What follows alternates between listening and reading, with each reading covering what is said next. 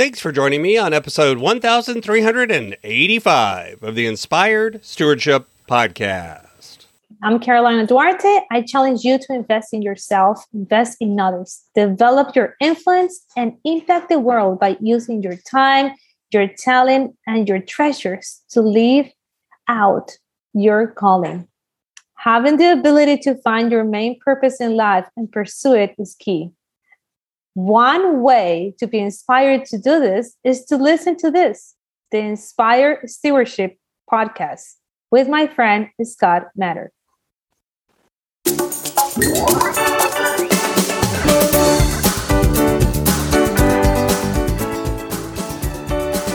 It is something that it's just impossible to grasp in a way, to understand, to say yes to this life of faith that brings hope to us and hope to others through people like Mary, through people like us.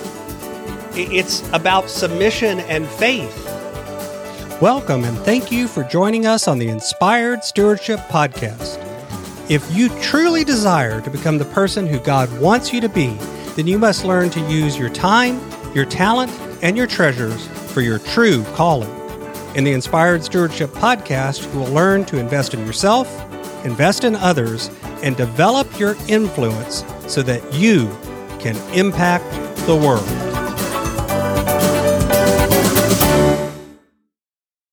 In today's Spiritual Foundation episode, I talk about Luke chapter 1, verses 26 through 38.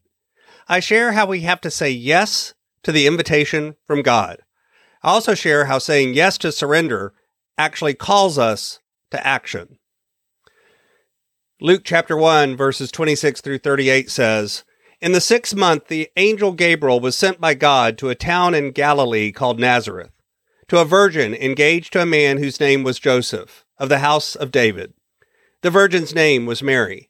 And he came to her and said, 'Greetings, favored one, the Lord is with you.'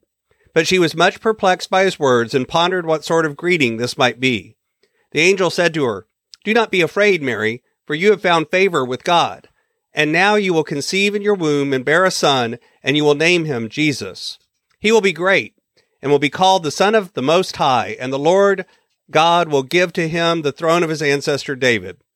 He will reign over the house of Jacob forever, and of his kingdom there will be no end.' Mary said to the angel, 'How can this be, since I am a virgin?' The angel said to her, 'The Holy Spirit will come upon you, and the power of the Most High will overshadow you. Therefore, the child to be born will be holy. He will be called Son of God. And now, your relative Elizabeth in her old age has also conceived a son, and this is the 6th month for her who was said to be barren. For nothing will be impossible with God.' Then Mary said, 'Here I am, the servant of the Lord. Let it be with me according to your word.' Then the angel departed from her." So this is the end of the Advent season, and a few days ago we celebrated Christmas Eve, Christmas, and the end of Advent. All of this year especially happens together. And this whole set of things about Advent and about getting ready and being ready is the theme of all of this. But it feels like we're never really ready. We're never really ready for anything during this season because all sorts of things are happening all at the same time. And a lot of them are happening in ways and in directions that we're just not a fan of and not ready for. Things that we wouldn't have chosen. We have plans, we have dreams, and then things take a turn. I think we've all been on those curves and those sweeps and those roads that bend in unexpected directions where there's a detour, a roadblock, a bridge out, an interruption, it feels, to our journey, to our destination. And here Mary is facing that kind of roadblock, that kind of swerve, that kind of change. I'm sure she had plans. I'm sure she knew where she was going. And then here an angel shows up in her living room. You can wonder, did Gabriel have to go to a lot of living rooms and make an appearance before he found one where somebody said yes? It's assume that God must have known who was going to say yes, right? It was a slam dunk, a no-brainer. And yet we're also told that we have free will. And if Mary was destined to say yes, then it somewhat diminishes her response and the power of that response. There has to have been maybe at least the possibility that she would say no. But instead, she said yes. Mary here is acting as a model for what it means to be a follower of God, for what it means to surrender, submit to God. She is the first disciple in a way.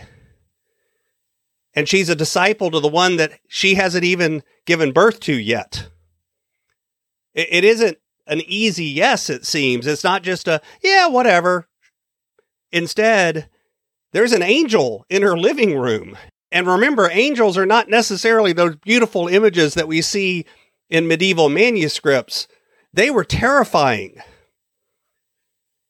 Perplexed, worried, scared, all of these emotions seem to be going on. Mary is wondering what is going on, wondering what the meaning of this greeting might be. Maybe she even looked over her shoulder to see if somebody else was in the room.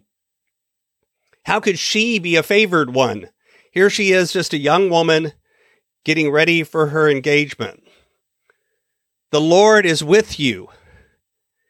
But doesn't the Lord have more important things to do, more important places to go, more important people to see? It was for Mary, this invitation, but it was also for someone else. See, this is that kind of life-changing greeting, the kind of nothing will ever be the same again moment. This is a love that transforms. She was asked to give birth to the kingdom and the king through her own flesh and blood, through her own sweat and tears. She was invited to have faith in something that was way beyond any understanding. And she wasn't really given a lot of information or detail or given a chance to ask a lot of questions. No,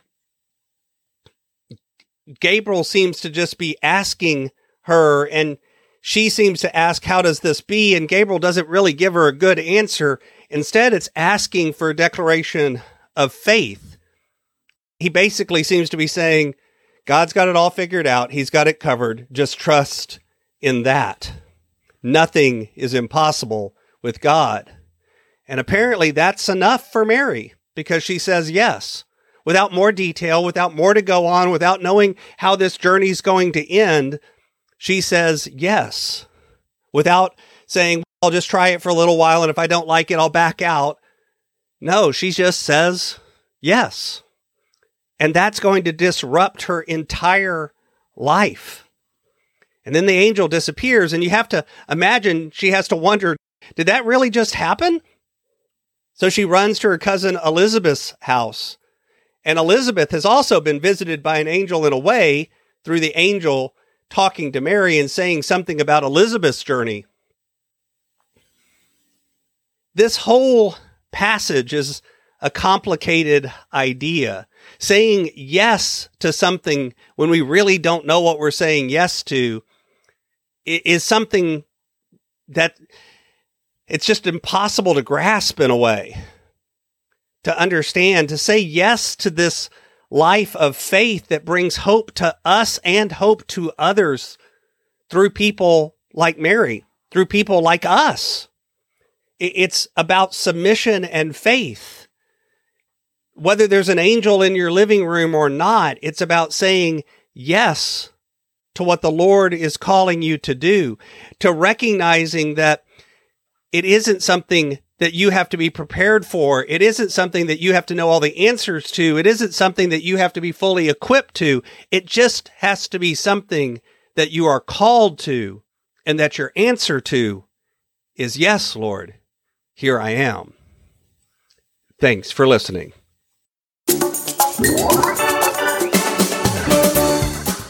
Thanks so much for listening to the Inspired Stewardship Podcast.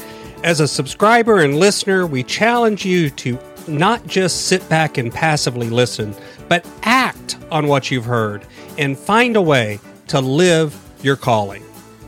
If you enjoyed this episode, do me a favor. Go over to facebook.com/inspired facebook.com/inspired stewardship and like our Facebook page and mark it that you'd like to get notifications from us so that we can connect with you on Facebook and make sure that we're serving you to the best of our abilities with time and tips there. Until next time, invest your time, your talent, and your treasures. Develop your influence and impact the world.